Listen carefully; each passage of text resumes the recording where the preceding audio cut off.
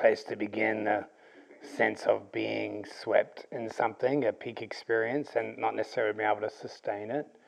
But we were all there, like we were all there and we all witnessed it. And, that's a moment. And the beginning of a marriage it's not the end of something, what it is, but it's the beginning of something. It's the beginning of a journey. So, there's a poem. Last Friday, love used me outrageously to shout its poetry into so many ears that I am as unwrapped as all my presence. For a while I danced on this great wave like a surfer or a dolphin, but then it broke and I fell.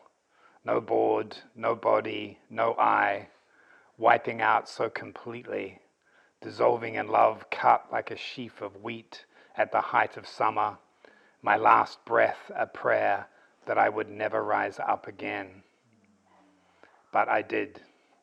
And in the inevitability of resurrection, now there is this poem, the first green shoot, a soft pillow whisper calling me to love's bed all over again. So we will wipe out. Yeah, Tal. No, I just wanted to share our experience as well. We had a beautiful ceremony, and as the ceremony ended, we just had a complete meltdown of our relationship where we had both put our relationship up as one of the pieces on the altar, and it just didn't come back. And so that whole night we were just in full grieving of this was the end of our relationship, and I just felt it down to my core, and I was already mentally starting to plan new things, and so really felt that loss. It was so much grief and so much like ecstasy in my bones at the same time. It was such a sharp, powerful contrast. And so now we're just kind of settling into a very new part of our relationship now. It's something new and beautiful, and it feels like we've sort of crossed over something onto some new magical island, and we're just kind of looking around, tear-eyed. So what did you let go of, do you think?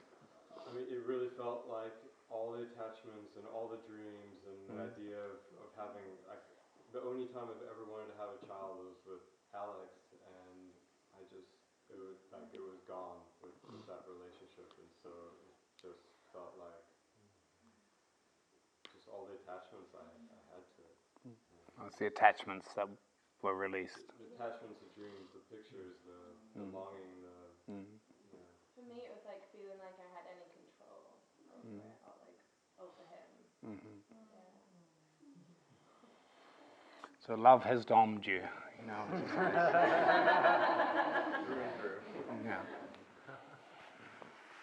Yes. I had a really beautiful dream the night of after our wedding, and in that dream I was in the field of love. We were all there, and I was trying to access Joshua from the outer field, and I was like, where is he? Because I was just in it. And then some voice was like, hey, you just put @Joshua. I'm like, oh, cool. So I just put like @Joshua, and then I could like find him in the void. I was like, hey, and like send him a message. And it felt so good to wake up in that and realize like, oh yeah, we're just in this ocean of love, and then when we want to like pick one out, we're like, oh, just @Hannah. And I've been resistant to technology for the majority of my life, and it just like totally flipped technology into this same void that we're just creating magic with here, there. It's really sweet. It's a really good point and a good lead into what I want to share today, which is about magic. And in a way, it's not safe to share technology around magic to anyone who isn't dedicated to love. Because all you're really doing is deepening their immersion in illusion. Okay, and a lot of people do come to Haydn, at least with parts of them, like 51, 49%. They come with the idea that maybe this will be the next place that they can learn something that they will be able to make a success of their body-mind with. Maybe there'll be some stuff here that they can repackage, and their multi-level business will take to a new level, kind of thing. And that's cool. That's the world out there, but it's not love. And most of us are operating our survival mechanisms out of the truth that there is no love. And because there is no love, we are justified to survive ourselves above other selves, right? Because that's the world out there. We have a justification because we weren't loved to use our soul powers and our magic in order to survive in a separative way over everybody else. And that's just business as normal. That's just the way the world is out there.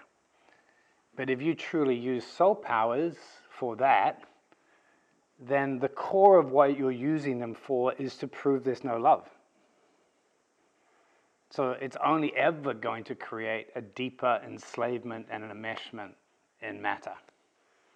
Because your fundamental principle or driving force comes from the experience of there being no love. So your whole of your body mind is normally, as an entity, is created around that experience of arriving on the planet as love, feeling rejected, or it's not here, or not recognized, or whatever. So now you have a wound, and that wound means I've got to look after myself. I've got to survive. It's a dog-eat-dog world. I've got to develop some mastery and some skills and whatever, and then I've got to make my mastery and skills better than other people's mastery and skills, so that I've got a greater chance of surviving. Hello, world. This is the world we live in. So if you teach new technology to the same old beings, then they just now are increasing their leverage, their edge, in a world that's past its use-by date and already so deeply addicted into separative, rivalrous business that there's almost no hope for it. And it's said that that was the fall of Atlantis. Like if you go back to the myths and the stories of the past, that the misuse of magic for personal gain resulted in the fall of Atlantis. Magic is technology. It's just, science of the subtle. It's technology, and if you use that technology from the fundamental principle of being separate from others and in a competition with others, you increase that. If you use that magic and that technology in service to, because these are collective energies, if you use collective energies in service of the collective, then you bring about a different kind of culture. Yeah.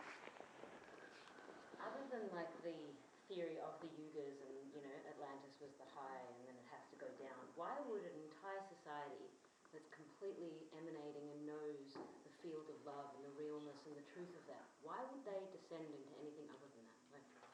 Well, they didn't descend. They never got past that point in their development. So there wasn't a point where they were just we're in the... No, because that's the romantic way back machine that thinks somewhere in the past we had enlightened, civilization. It's always, just like if you look back on your last peak experience, you were relatively enlightened, and now you see that there were whole paces that you were and you weren't, So I don't want to get into the philosophy of the Atlantis. I'm using it as an example that if you misuse magic, you will deepen your entrenchment in matter. You become cleverer and cleverer. Okay, but cleverness is not love. Cleverness is cleverness. And as Rumi said, if you could give up cleverness, that would be your cleverest trick. Cleverness that comes from needing to survive is simply manipulation. And all magic is manipulation. It's like, why are you manipulating? Why are you manipulating your partner? Why are you manipulating your business colleagues? Why are you manipulating nature? For what purpose? What's sitting at the core of it? So unfortunately, once you're married to love, you can't ever play that game of manipulation again, or you can't for long. You can't go to your multi-level marketer who explains to you how if you put the color blue on your Facebook page, you'll get more likes. And if you get, 5,000 people to give you their email address, and of those 5,000, it's proven that there'll be like 2% that actually come back to one of your courses, and then from those 2%, there'll be a 3% and then you can build this network, and then finally at the center, all of that's not seeing people as thou. They're all like statistics. They're all market research for customers and clients. But each of those clients is the divine life. Each of your clients or customers or workshop participants or whatever it is that you're doing in the world, that's the divine life. And if you treat that as if it's just a thing, a click, whatever, then that's the message you're giving to the universe, and you're going to continue to become isolate and separative until what's happened to the world is a disenchantment of the universe. Like the greatest tragedy that's happened over the last few thousand years is all of the enchantment that was once in the universe has now been placed inside a human being. That someone's consciousness is the source of magic, and that meaning does not exist separate from humans. That would be called the anthropocentric principle. In other words, that the universe is a dead matter thing, and we project meaning onto it. It doesn't have meaning itself. Therefore, it doesn't have magic.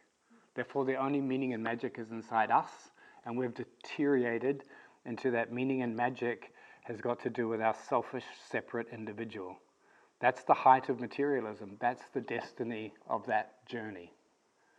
And it's only when you have had enough of that and you understand that that goes nowhere except into a deeper and deeper rejecting of love in order to survive, then you say goodbye to all of it. And once you say goodbye to all of it, you marry love, and of course you fall and you fail and you forget and blah, blah, blah. But like all marriages, people have their wedding photo. You go to India or Egypt or whatever, like the whole life is just this shrine, of their wedding day, because that was the most important day. Because it was a moment where hope or something came in for them. So when you're married to love, then you of course will forget and fall and manipulate and play all of the games of the body-mind, but you won't forget. And you'll come back and you'll say a prayer and love will come for you. But it isn't ending. You now do not have the power that many of people out there in the world have. They have the power of denying love. And that is a reverse power. Because if you can deny love, you can get away with everything that's unloving. So you have an edge. The person, who is most insensitive to love can do the most ruthless things because they have denied love. So if you choose to make love the center, you can't do those things. So you can't rely on all of the wisdom and the cleverness that you're taught out there in the world, because that cleverness has at its root a lack of love. So now you're fucked. But you're also saved, because you have a greater power than the cleverness that comes from feeling there's no love. You actually have the power of love. And that power of love then gives you back all of your cleverness, but now it's in service of love, and it's in service of the collective. So it's a difficult change and a transition, but that once that transition's made, then you can't, if you go back, you end up in some kind of both self-disgust and a rejection of everything that you have, because you've denied your core marriage. You've been unfaithful to what really matters to your soul. But if you can stand in that place and remember love, and then be in the humility of, okay, well then, now how will I operate? How will I operate my system? Well, love will show you. Love will show you how to operate your system, and it's got some fucking kick-ass technology. way better than the clever Facebook marketers.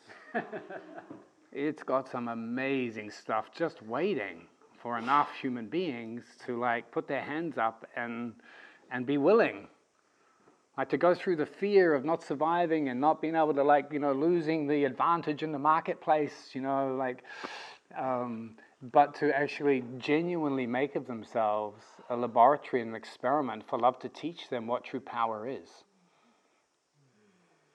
So now that we have love with halfway in, it's time to start looking towards power. But if power comes before there's love, it will just increase slavery of the soul and matter. But if power comes when there is love, and the motivation for reaching for power and for magical power is in service of that love, so that love that is your wedding partner can marry more and more people and express more and more in the world, now you have a valid reason for power. It's not curiosity, it's not your own liberation, it's not your increasing your capacity to have influence in the world in a way that makes sure your survival, you get more sex, you get more money, you get more power. It's actually something that love can use. You've become something good for love to eat.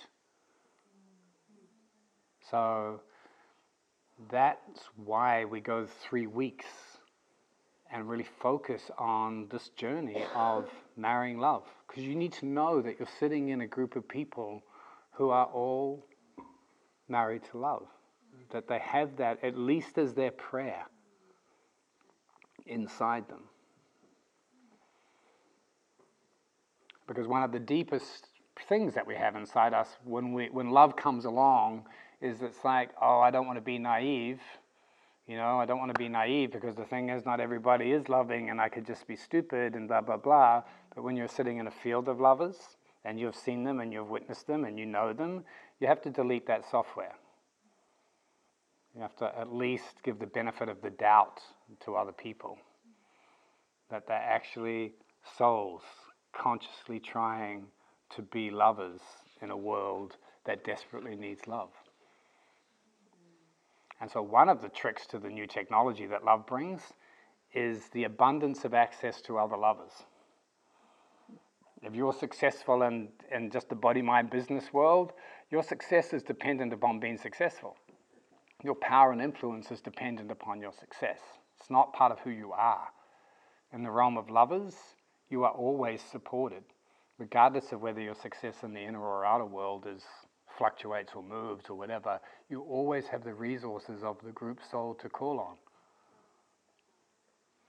And what a magician of love can do is call upon collective resources on behalf of the collective. They can call upon the enormous resources that we shut ourselves off from when we shut ourselves off from love.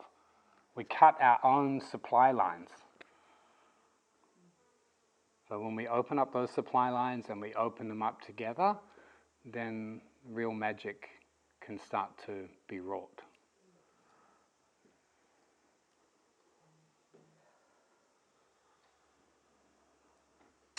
So because it's Moon Day and it's Shamanic Day, one of the places that we want to focus on the magic today is on the magic of matter and the body. Okay, so when we're doing soul work, Monday we work with the soul of the body. Tuesday the soul of the emotions and the erotic self. Wednesday the soul of consciousness and the mind. Thursday we put them all together in the heart, and then Friday we shine that back out. Okay, that's the rhythm of the week. So on Monday you actually have to feel into what is the soul of the body? What is the soul of the body? And how do we draw and grow the soul of our body so that it orders our physical form? So one of the ways of looking at the soul of the body is, first of all, if you just use this as a model, this is the soul that you only consciously get in touch with on the higher mental plane. Okay, you consciously get in touch with it there, but it's always there. Just like the Earth is always in the heliosphere of the sun. Even though we're inside the magnetosphere of the Earth, it's always sitting in the solar sphere. So we may not be aware of that, but it's always there. And the sun is always sitting in the galaxy. Okay, so here's the Earth with its magnetosphere, here's the solar heliosphere, here's the galactic sphere. So this energy of the soul is always penetrating our body-mind, whether or not we're aware of it. So soul energy, as it penetrates our body, we experience as prana and chi and erotic energy and all of that energy of the body. The subtle body, the chakras, that's the soul of the body. Okay, it's not the physical body, it's the energy body. So as people's soul awakens at a body level, which is a seventh ray energetic plane level, then their chakras activate, their kundalini activates, their light body turns on, they become aware of themselves as an energy body. So, and the soul of the body is really important, because if the body isn't alive, if it isn't vibrating with prana, then the soul of consciousness and these other levels can't land on the physical plane. Because the body doesn't have the mechanism, the soul hasn't conditioned the body. And so then our emotional work, the soul shining through the emotional body, is represented by a clearing of all of your emotional stuff, a deepening of your heart connection. The love of the soul is now able to shine through your emotions, which is why if you have a great emotional release, like on level 1 or whatever, afterwards sometimes the soul can really land in your heart because you've cleared your emotions so that the soul can reveal itself through your feelings. And on the mental plane, the soul is that that energy of consciousness that's free of mind, because mind is thought and thought form. So the matter on the mental plane is ideas and concepts, which are matter, they're a thought form. But the energy of the thinker, the energy of consciousness, can radiate through thought forms. So if you can free your mind from thinking, what's no mind is basically the energy of soul flowing through the mind without falling into thought forms. The energy of your emotional body, of love, the soul through your emotional body is love without falling into romantic attachment and relationship. The energy on the physical body is eros and prana flowing through without necessarily falling into sexuality or falling into matter. Okay, so this is the soul as it's shining through the body-mind, as it's moving through. And some people are more adept at one. You know, if your soul can shine through your mind, then you can transmit like the sage consciousness that other people's minds respond to and vibrate. If it's shining through your emotional body, then there's a feeling of love and compassion that hearts and emotions feel. And if it's shining through your body, then people can feel the soul vibration coming through your body, and their body responds, gets activated. If you can do through all three, then you can transmit soul through body-mind.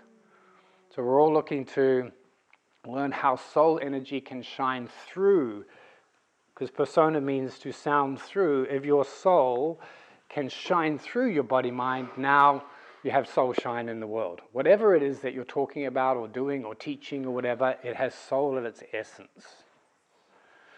Okay, so in the esoteric traditions, because these are like planes of matter, these are made up of different little beings. So the god of Agni in Sanskrit is this god of fire that's divided itself into three parts. And on the etheric, the energy that makes up your chakras, that makes up your energy body, is made up of in Sanskrit called Agni Chaitans. And these beings are Agni Suryans, and these beings are Agni Shvatas. I'm telling you this not because you need to remember the names, but to understand that as we've developed wisdom on the planet in different traditions, there's an understanding or awareness of how to work with matter. and that these are part of our own body-mind. But if we try to work with them when we still are them, we still think we are our thoughts, our feelings, and our erotic charges. If we think we are them, we can't work with them. If you try to work with them, you would just cause drama in your own system, because it's like your hand is trying to touch its hand. And it's said that this relationship between the Devic lives, which is what these are, and humans, has been parted now for some time because we've fallen so deeply into materiality. Because we are stuck in our body-mind, the connection between humans and devas has been broken for good reason. Because if we try to manipulate devas from being stuck within devas, we cause disaster.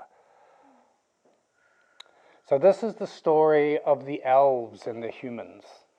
Okay, it's held in all the traditions.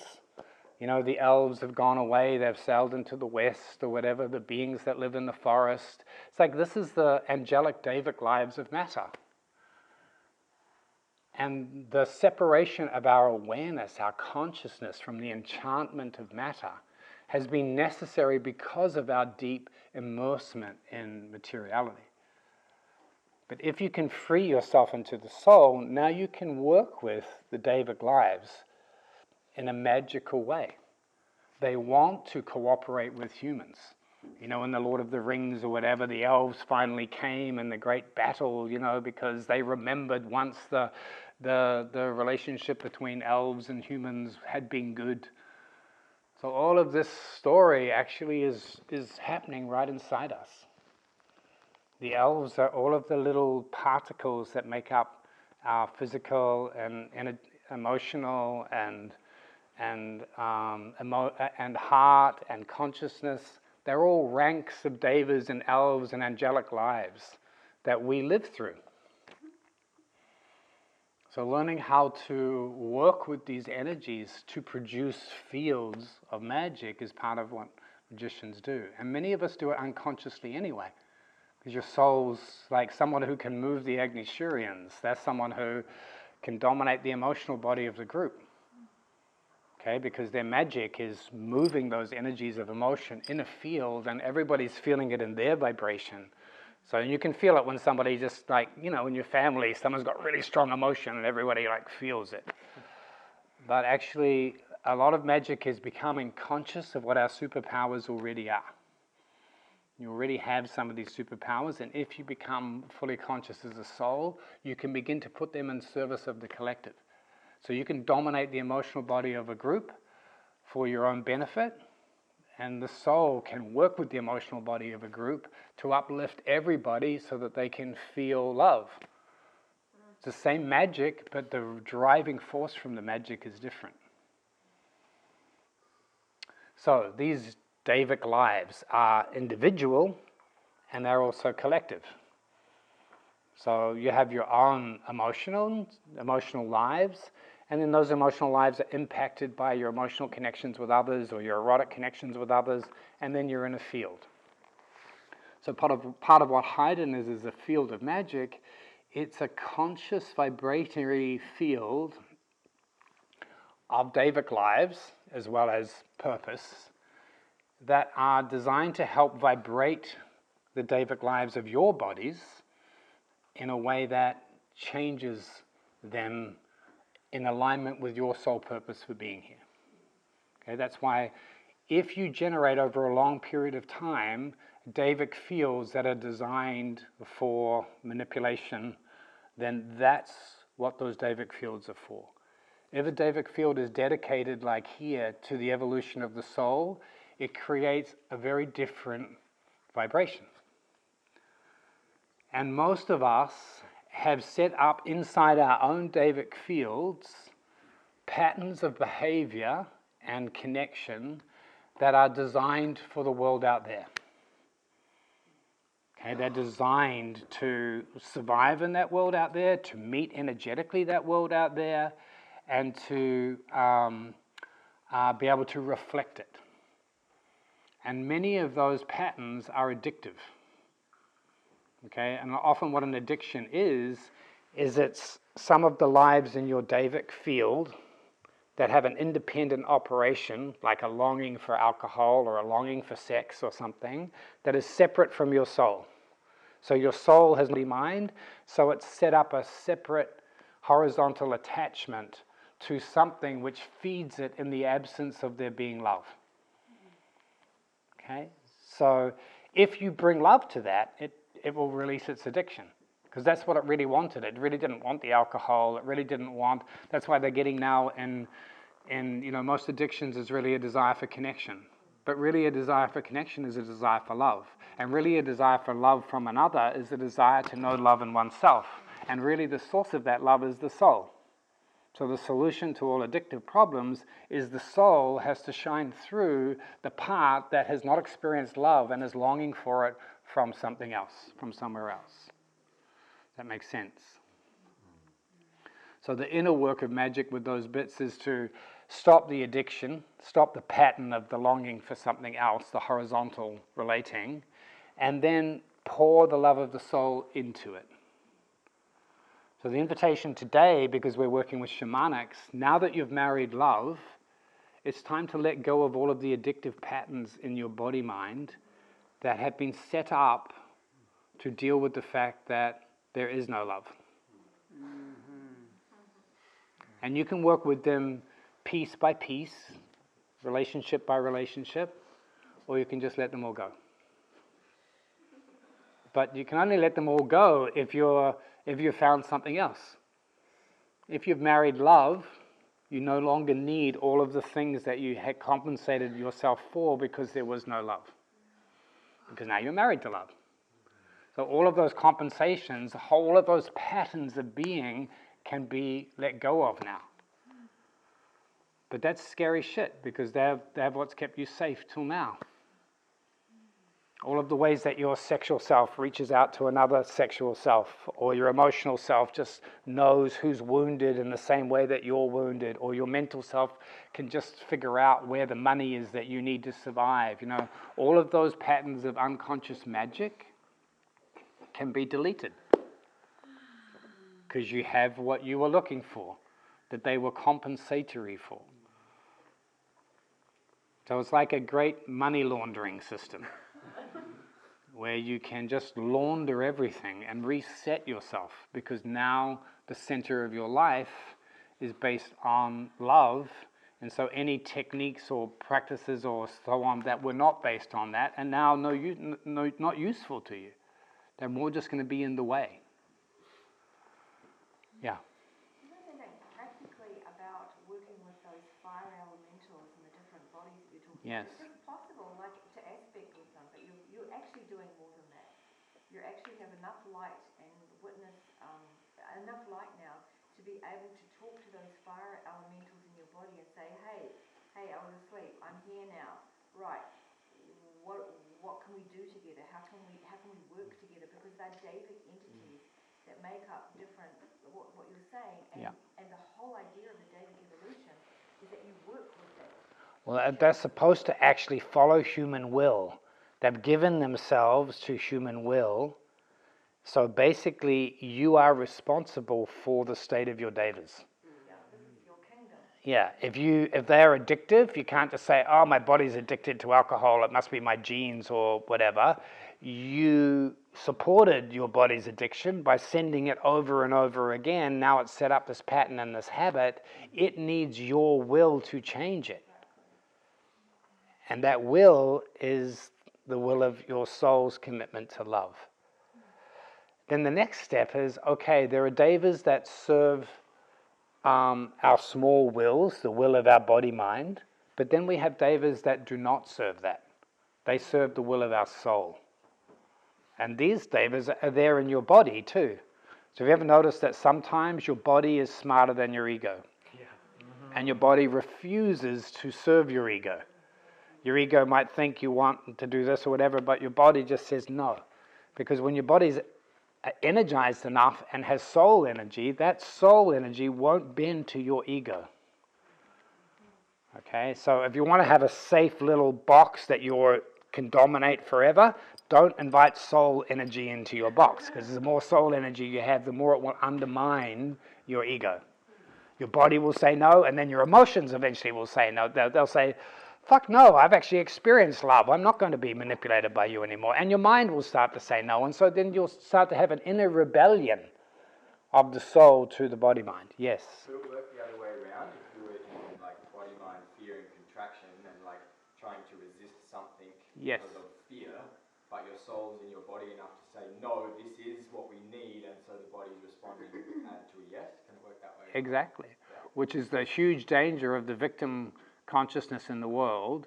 That's really basically body-mind saying, I know I've fucked up and been cruel and manipulative and selfish all of this time, but now it's unfair for me to have anything negative happen. So the soul is trying to crack the body-mind open, and the body-mind is claiming victim.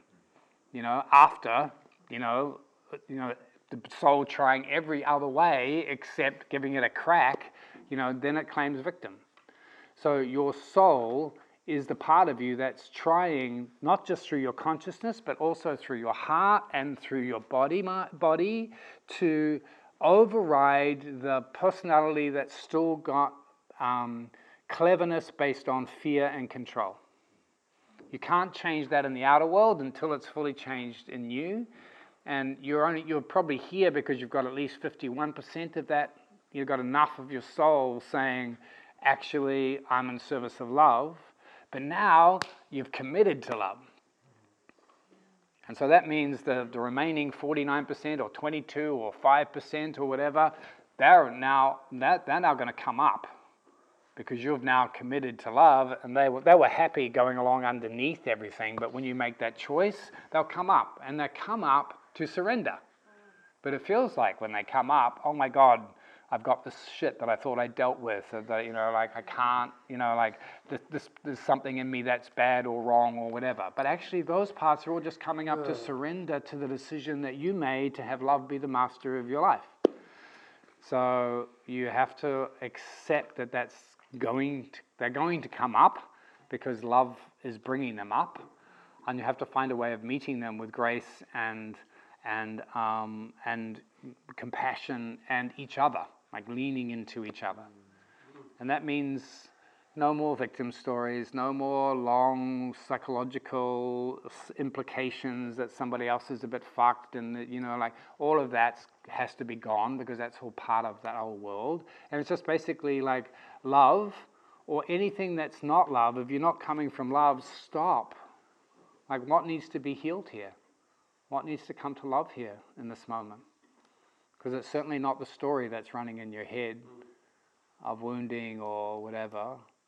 So part of the technology of love is at least a fast path by saying no to all of the stuff from before. And it's very simple. It's like, this is a field of love now. If you're not experiencing love, then something's coming up for healing inside you. Yeah. I've been struggling with, I guess, the shame that comes up when I know something's so not my soul and blah, blah, blah. Yeah. That keeps me just like looping in patterns instead of being like, cool, there's the neediness part again, or whatever. But instead it's like, just shame it, and then it just takes so much. Anybody else relate to that? Everybody look around. So that's one of the things is like, well, now I'm supposed to be soul and loving, and now this piece has come up, which seems like the opposite of that. So, but if in this frame, it's because there's love that piece can feel safe to come up, and it's a test of love whether or not you accept it or not. So then you're seeing it, instead of like, oh my God, this will prove that I'm unloving, you've got like, oh my God, here's a test of my love. Can I embrace this piece? Can I admit it to other people? Can I humble myself, by admitting that I'm jealous and that I'm angry and that I feel like dying, or that, whatever the story is. That's bringing it to love and clearing it. Whereas like letting it run a story or keeping it hidden or playing it out with someone else isn't. So there's a very deep tenderness that happens amongst us all now too, as we understand that we're all in this process. Yeah. but could you just touch on the marriage between the human and the David kingdom? Because it feels like in order to help lift and repattern, we actually need the help of Sure. this particular world. And I think it We might need the help. help of them, but we need the help of the right ones. So it's said that the marriage between human and deva can only happen up here. Because down here, we still treat the devas as less than us.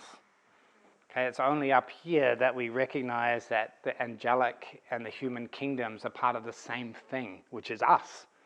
And therefore, we truly give equality. So equality to the feminine happens on the Buddhic plane. Otherwise, the feminine, as it concerns matter, is always treated as less than the will of the soul, because we're still learning. So the way that works out in individuals too is that you can begin to summon and work with devas of the soul. Okay, the devas of your body mind are devas that you're needing to have the soul energy shine through. But you can have help from a whole universe of devic lives. So, for example, what we're going to do tonight, we're going to have an ecstatic temple with the soul of the body of Haydn. Okay, just like if you look into yourself, you have a body, but you have a soul of the body, which is different from the soul of your consciousness. You have a soul of your emotional body. And in esoteric traditions, they even give these beings names. Like the Lord of all of our emotional bodies is called a particular being that you can summon and call if you are working with all of our emotional bodies. All of our mental bodies, the whole mental plane is one being that encompasses all of our minds. It's the matter, the field that all of our minds are vibrating in. So, what great muses or poets or so on are doing that are the classics, they're tapping into this field that is all of ours, and they're bringing a piece of that so that everybody recognizes it over time or over a civilization. Very different from the artist who's just expressing their own emotional angst about mummy on a canvas. Okay, if you are calling in part of a field that's a collective field, it's recognized by everyone in the collective field.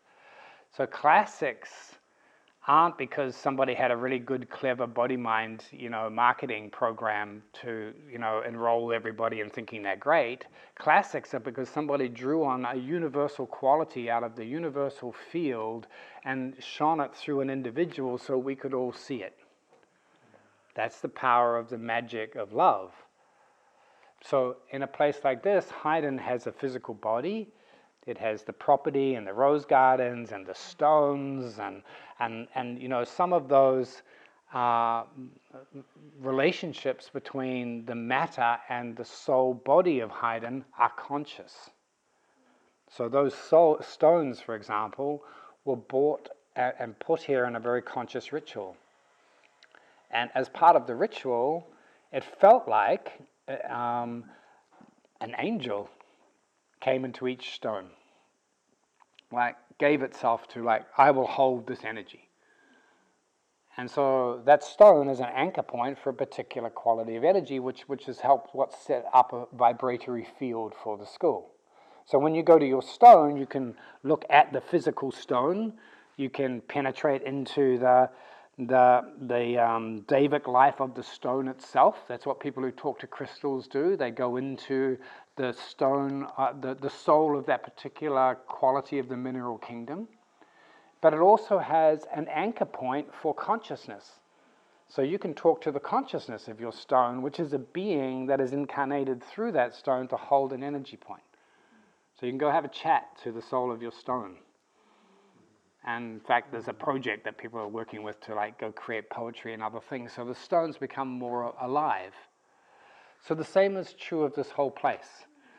And, if you want to talk to the soul of the body of Haydn, many people see it in different ways. Often people see it as a white lady. It's the most common experience that people have shamanically if they want to talk to the womb of Haydn, which is basically the Devic life that makes up all of the David lives of this being called Haydn.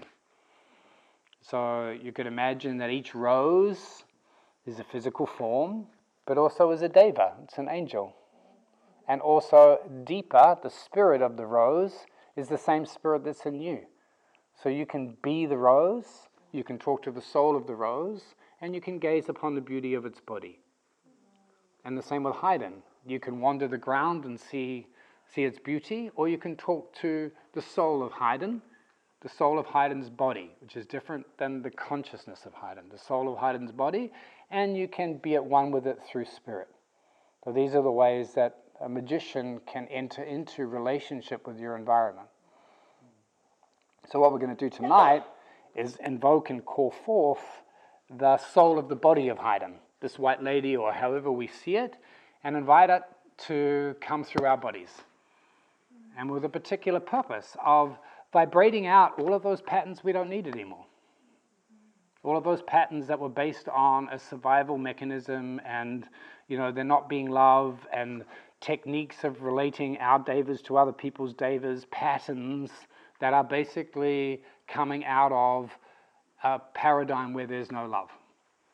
To vibrate them all out, and then to bring in the angelic life that is held in this place that can then come into our bodies and create different pathways and different patterns for our Davic lives. Would you like to have a go at that? Yes. Yeah. Well, the idea we give to the stones, like is that what we're connecting to? Like without us giving the idea or the meaning to the stone, the other realm, would the other realm will be exist? Yeah. It's probably both, that the interaction between the energy of the stone itself and our human will and intention is what allows the more subtle realms to come and anchor in that stone. And, that can be blown up to a big picture too, of like, what is a human stone? And what brought more subtle levels of you into incarnation in order to be you? So you can also work with the soul of larger entities. So for my work here, it said that the mystery schools will only land when the soul of the nation is ready. So I spent 2 years working with the soul of New Zealand in the way that I could, which was travel all over the country, talk to the musicians and the poets, and what is this being that's emerging, traveling all over the land, seeing where is the land coming up. It's not writing a book. It's not a process. It's not an outcome. It's a process. So the soul of a nation or an island is also a living entity, and so is the soul of the world. These are all beings that you can relate to through your awareness and through your body and through the soul, if you are vibrating at the same frequency that they are. Yeah. There's a part of fear coming up if there's a soul so humongous that I might get steamrolled if I'm starting to talk to it. Is that, have you experienced something like that? Sure. And again, there are, people have all kinds of energetic hygiene issues. Like once they become aware out of this little separate self that, oh my God, there are these much greater entities than me, then how do I engage them? And also, does that mean other people can roll me with higher energies? And of course the answer is yes, it's already happening. It's already happening all of the time, everywhere. What a conscious magician is someone who can feel that it's happening. They can hold their awareness in the fact that it's happening. They can call upon a greater power, which is the power of love, which is its own shield. Okay, so all of the white light protection, all of that stuff, if you're married to love, don't worry so much. Love is the greatest shield. Okay, if your motive is love and you're coming from that place, then you have a natural inbuilt protection, immune system, and still you can encounter forces greater than you're able to handle right now. And so wisdom goes along with the love, and wisdom is about how I can deal with what I can deal with right now. So you can say to love, look, put me in the right place. Don't open doors that I'm not ready to walk through. Open the doors that I am. Yes, Des? I was just curious what years you were traveling around New Zealand, connecting with the soul of the country. It was mainly the early 90s when I was doing that work. And, many, many stories, of course, of other people, like you were here, Des, and I had other friends, and like, when something is ready to happen, many people are drawn to it because we're all cells in something. Just like we're cells in something here on this training, which is about us, but it's not just about us. The soul of this mystery school is using us to create something that future generations will also come to harvest. So there's an illusion that gradually gets broken that we are separate.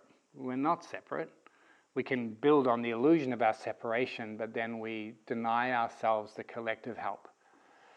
So part of shamanic magic is being able to work with and cooperate with, to know when to follow and when to direct the shamanic energies of the Devic lives and of the angelic lives.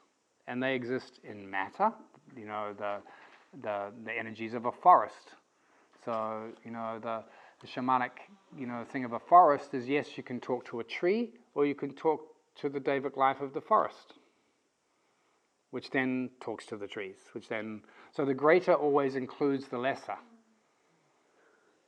So if you are able to extend out of your personal self into your soul, that soul includes your personal self. And the great fear when people make that transition is, oh my God, if I give my life to soul, then what will become of my personal self? Who will manage my finances and blah, blah, blah? But your personal self is inside your soul. So you're giving yourself to a greater part of yourself, which includes your personal self. But now the mechanism that it uses is love and consciousness, not the clunkiness of your mind thinking up the right strategy and your emotions manipulating others to give you the love you never got, and your sexual self using sacral magic to make money. And like, the soul is working through you, and it cares for you. Like, it's an instrument that a musician loves their guitar. Why do you think your soul would not love your body mind and make sure that it's well fed and well nourished and healed? And so often that fear is that the greater will repress the lesser, that the bigger self will ignore the little self. But actually, the spaciness comes because you can spend more time in the subtle realms outside your body mind. So instead of going to sleep then you can actually stay awake while you sleep. And you can stay awake while you sleep while you're talking to someone.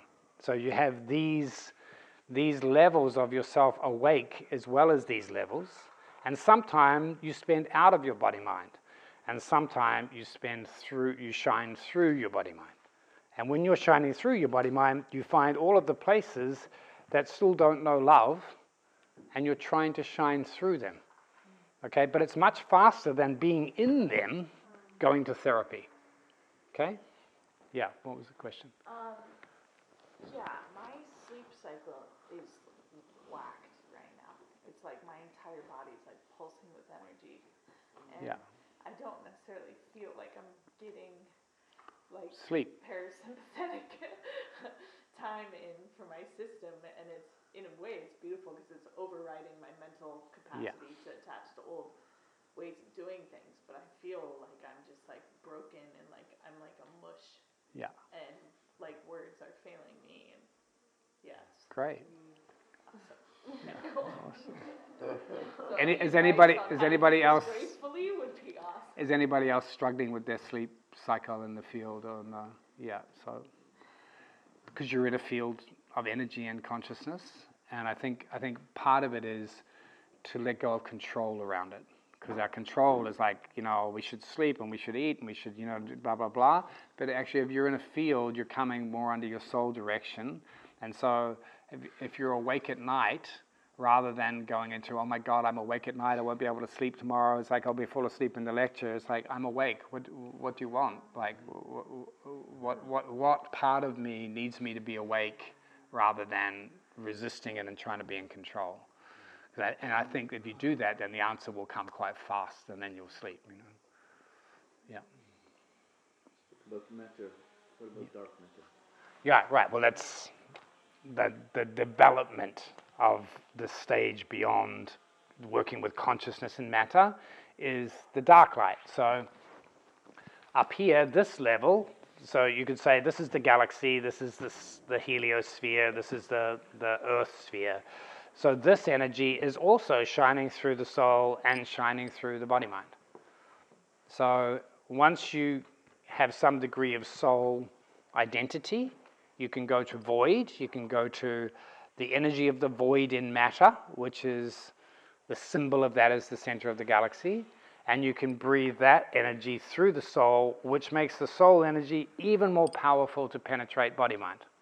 Okay, so if you're a soul and you've been trying for years to work with the emotional issue of abandonment by your mother, and you've never been able to crack it, okay, because for some reason that's so powerful your soul energy can't shine through it.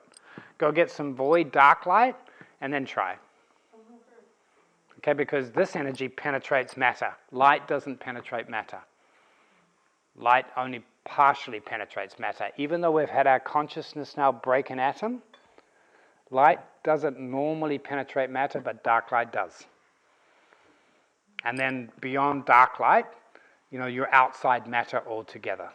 But dark light is the energy of void transmitting through soul into matter. And also realize that this is already here. It's not like you have to go here to get this to come back here. If you can access it, you can access it right the way down here. You don't have to climb the ladder for dark light, because dark light is coming out of the atoms of your body as well as this. But if you want consciousness, that's why it said that some of the indigenous tribes did not develop their consciousness of soul, so they were not aware of, in their minds, of soul, but they're accessing soul directly through the etheric. They gave up developing their minds so that they could hold soul on the physical plane. And the same is true with dark light. You can access dark light through the body. But if you don't have this connection as well, then you're going to have to work really hard to keep listening to dark light in the body, because you can't bring it in through consciousness. And what we would like is to bring it through consciousness and body-mind together. Yeah? Yeah, this whole thing can be mirrored, added. Yeah, and this way and so on as well. So there's this, and then a mirror image like that. Yes. For the descending, going into the dark. Yes. Upside down Kabbalah. Yeah. Right. So the whole sphere is going like this. In fact, in my Agni book, I actually got all of these turned into rotating spheres in different colors, and then in a 3D world put cameras inside them and saw where the portals overlapped. And I got, I was fascinated with this process of spheres within spheres within spheres, and how do we move through the spheres as conscious beings and play with all of these portals, because every time spheres interact with spheres, there's a portal. And that portal is an access point to energy and consciousness. The point for today, though, is on Monday we work with shamanic powers of the soul and the body. And like all magic, if you can go to the greater, it includes the lesser. If you give your life to love, then it's not a negating of your personal self, because that was the fear of the Piscean model. The fear was sacrifice, that I give up my personal self for the collective.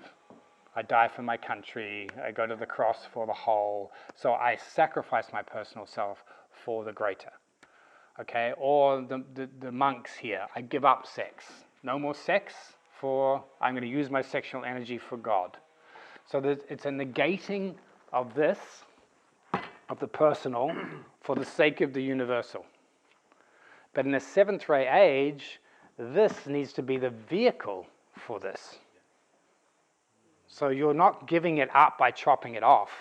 You're giving it up to let this shine through it. Okay, you're giving up your romance to let the romance of the divine life pour through you. So now people will fall in love with you everywhere romantically, but they're falling in love with the divine life. You give up your sex as a separative thing for the sake of the higher, and then now your sexual energy is being used by deeper parts of your being. So in the Aquarian age, it's not a cutting off of the personal, it's a surrender so that the greater can shine through it. And you are that greater, so you spend more and more time in your personal one. Yeah. I pretend like I don't know the answer, but I want to hear you just to explain again what is when you say shamanic power. Yes. What do you mean by saying shamanic power? Like, I don't Okay. know. Like, Yeah. Well, it's two different ways to understand that. Some ways, shamanic power is being able to work with matter. And there's matter up here, and there's matter here. So a cosmic shaman can work with the soul of the world because it's in matter. How we mostly understand shamanism is got to do with the soul's capacity to work with this energy. So indigenous shamans, for example, they're mainly working with the soul energy that's in matter and in the etheric and in the emotions. In the old Maori mystery schools, you had to kill your teacher. Like that's how you graduated, or that you found the new teacher. So a lot of black magic was using power in the realm of matter to dominate. So a lot of, if you really get in with the shamans, be careful, because the shamans are about power often, and not necessarily about love. So shamanic power is got to do with using more and more collective energy to dominate in the physical. If you integrate that kind of shamanic power, the indigenous, with the love of the soul, which is all of the magic of consciousness, and the dark light, now you have, like I would call a cosmic shaman, someone who can play with celestial or consciousness or embodied energies of matter. Yeah. On the dark side, they're aware of these elementals and the fire of matter, Of course. the spirit of matter, and those entities. They're aware of them, they work with them, they talk to them, they invoke them, they do incantations. And the history of magicians. You look at Crowley, or you look at Dee, or the Western magic traditions, or Eastern magic traditions, and so on. Magic is always the capacity to influence through the manipulation of matter, which is shamanic power. Okay, but the question is why, and the purity of motive has been evolving. And the great thing for humanity is that as consciousness has evolved, and all the things like ethics and as civilization has matured in consciousness and become much more integrated, then our deep use of magic can start to become collective, and it can start to become much more colored by love and service for the whole, rather than a few magicians trying to hold on to esoteric power for the future.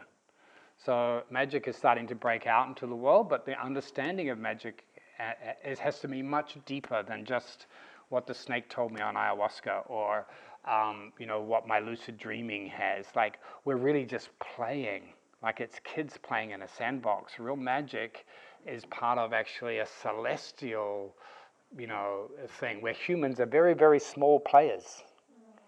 So if humans can really understand their place and can work in collectively to allow the magic that already exists to move through us consciously, now we have technology which is a source of power that can radically change our environment. As different as, in the past, whole big changes, like the discovery of fire, for example, radically changes the culture. The wheel, we're on the brink of a deep technology of the soul making itself available to humanity, which can radically change our lives. Yeah. Yeah, this is part of, we can call it galactic ecology. I mean, the whole ecology that, we just evolved to that is planetary ecology from, Yes. like it was local ecology. Yes. And in the last decades, we're like aware that everything that happens one place on the planet is affecting the other, so we're on planetary ecology, and everybody's freaking out with that. But the truth is that this planet is part of a bigger picture that we don't have a clue about, and we don't. Right. And any system, when you just look at a little focused place and you don't see the bigger picture, you don't understand anything. Yeah. But this is just opening to. So maybe remember, like, think global, act local. Yeah. It's really like think cosmic, Act planetary. and act planetary, but also local. Okay, so even down into your own environment of your bedroom right now. Like, how does your bedroom reflect the cosmic patterns? And what part of what magic is, as above, so below. So you need both. Like when we had the Maori guy come at the beginning, yes, if you're just stuck in indigenous shamanic magic, then it's all got to do with what's your whakapapa? Where does your bloodline come from? Oh, you're not part of the kings, then you don't matter so much as the other ones. But your real whakapapa from a soul perspective is like, it doesn't matter so much which mountain and river my ancestor lived in. I come from the center of the galaxy. And beyond that, I come from the infinite, eternal source of all life. That's my whakapapa. That's what gives me the right to stand and speak here on the earth. Is my lineage is not just measured by where my body came from. It's measured by what level other parts of me have been able to access. But then marry them together. Yes, it's amazing to have your soul connected with its invincible, eternal origin. And your body also has come from a particular place. And you're in love with that mountain and that river. And this is your apartment with its two little sunflowers growing in the corner. How can they all be married together? So the sacredness is in all. Yeah. Can you speak to that, the human receiving and allowing that immensity? So like the challenges of so much coming in, I mean like the energies and the entities and the beings and everything that for me it just moves through, and there's such a challenge of the human part has fear and of that immensity, like it'll be destroyed, and that navigating that so it can actually come fully through and land. Sure. Well, once again, I'd say like the fundamental antidote, like, now everyone's worried about the coronavirus and like they're trying to find like what's the thing. The fundamental, antidote for all of that is love. Because actually if you have found love in your core and if love is your motivation, then that it's a loving universe. And the universe will not try to overload you with more than you can handle. But if we're coming from fear, then that's the message we're giving out. So what we're vibrating. So love is the first thing, like marry love. Like have that at the core and the principle of your being. Then develop wisdom. And wisdom is equipping your consciousness with an understanding of the rules of magic and the ways that we can be overwhelmed and all of those different things. So you do need to develop a good understanding of all of these things, but love is the most important. And then practice an expression of that in service. So I would say the three most important things for a magician is your internal work, like meditation, prayer, whatever is your path to access the energetic inflows. Service, so pouring it out in love so that it moves through you and flows through you into the world. However that looks, it could be like poetry, it could be your business or whatever it is. If it's not moving through you, it will get stuck. And then the intelligence, which is the intelligence of your heart and of your consciousness and so on, so that you have some understanding of the powers that you're working with so that you can use them wisely. So those are the three most important things. And also having a community of people that we can actually have these conversations with. Okay, because what most people do is like they have the conversations of the body-mind world, or they have their like ayahuasca trip conversations with each other, or they have the mentally ill conversations that take them off into an asylum. But we don't have intelligent conversations about the subtle world that's going on inside us. And most of us actually are so bored with the types of conversation we have, even sometimes here. Right? Because there's so much that we should be talking about to each other, but those deeper parts of us feel so sensitive that they're not going to be met, that they're not going to be understood. And so we're still waiting for the world to come into our temple instead of bringing our temple out. Because if you bring your temple out and you initiate a conversation from a deeper level of your being, I guarantee you'll be met. If not by the first person, but by the next or the next, with relief, like, holy fuck, that's in you as well. Let me tell you my piece. Now we develop a collective wisdom. So I'm reminded, like with what you said, Ohad, getting the bigger picture of one of the first lectures we had, Bruce, studying metaphysics. It was an 8-hour lecture of all the different grades of entities and hierarchies and how the whole cosmic show worked. And he said it took 8 hours to get down to our concept of God. And so that just like blew my mind and shattered in a way that I could never piece that back together. And so then it was kind of like just being in the overwhelm and gradually trying to understand the inarticulable, but also knowing that you are that. That's actually who you are in holographic resonance with this whole amazing dance. And so we don't need to have our minds blown. It's beautiful sometimes to do that. We really just need to blow them up to the next piece. We really just need the next piece. We don't, because our mind can get greedy with trying to understand the whole much more than we can possibly apply. So the danger of esoteric information is that the mind gets greedy to have more information because it thinks it's clever. But actually, any information you can't use is of no use in the 7th ray mystery school. So what you need to be asking for, praying for, meditating for, is not give me the most smart thing in the world, but like give me the peace that I can use now in my life to love more fully and deeply myself and others and serve the soul of the world more. Give me that peace. And sometimes that's what peak experience is about. You get a glimpse of something and then you come back down and then you get on with the next piece. Mm-hmm. And also in our relating, there's all kinds of reasons to relate with others. But you are in a very rich field, in a very rare field. And if you're truly here to accelerate your evolution so you can accelerate the planet's evolution so that you can bring more love into the world, then that should be the driving line of your connection with others too. Not necessarily like who likes me and who do I fancy, and it's like if that's what's singing in the core of your soul, that level of intensity, then it's going to want to form the connections that you do have. And the person that you're sitting next to, if you're reaching through them to the soul of the universe, that's what will come through. If you're seeing them as someone that I know or like how you see them will affect what moves through them to you. And what's moving through you to them. So this invitation for the next 3 weeks is dial up the fucking gauge.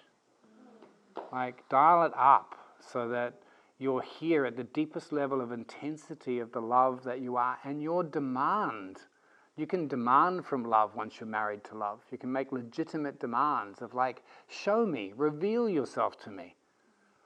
Like, go into your day from a high point of tension that asks for what's around you that you need to come to you. And if you have also the reverse prayer, which is like, I'm willing. If there's something that wants to move through me that will help somebody else's soul journey, I want that. So we're starting to play that game, and that sets up a different form of attraction in the field. It sets up a vibratory attraction between souls that have gifts and for each other. And, if you can really start to feel, okay, if my life is given to love, and if I'm letting go of a lot of my cleverness, what do I need? What resources do I need now that actually enable that love that I'm married to much more fully and deeply manifest in my life? And so here's a resource, the people here. There's the energetic resources of the field, including libraries and, the Davic life, the rocks and the stones talk and so on. And then through this is a portal, is cosmic realms and shamanic earthly realms that are also available. So we start to open ourselves to the fact that we're playing in this much bigger game and that you can bring energies from here down into here and energies from here into here. But you have to be looking for them.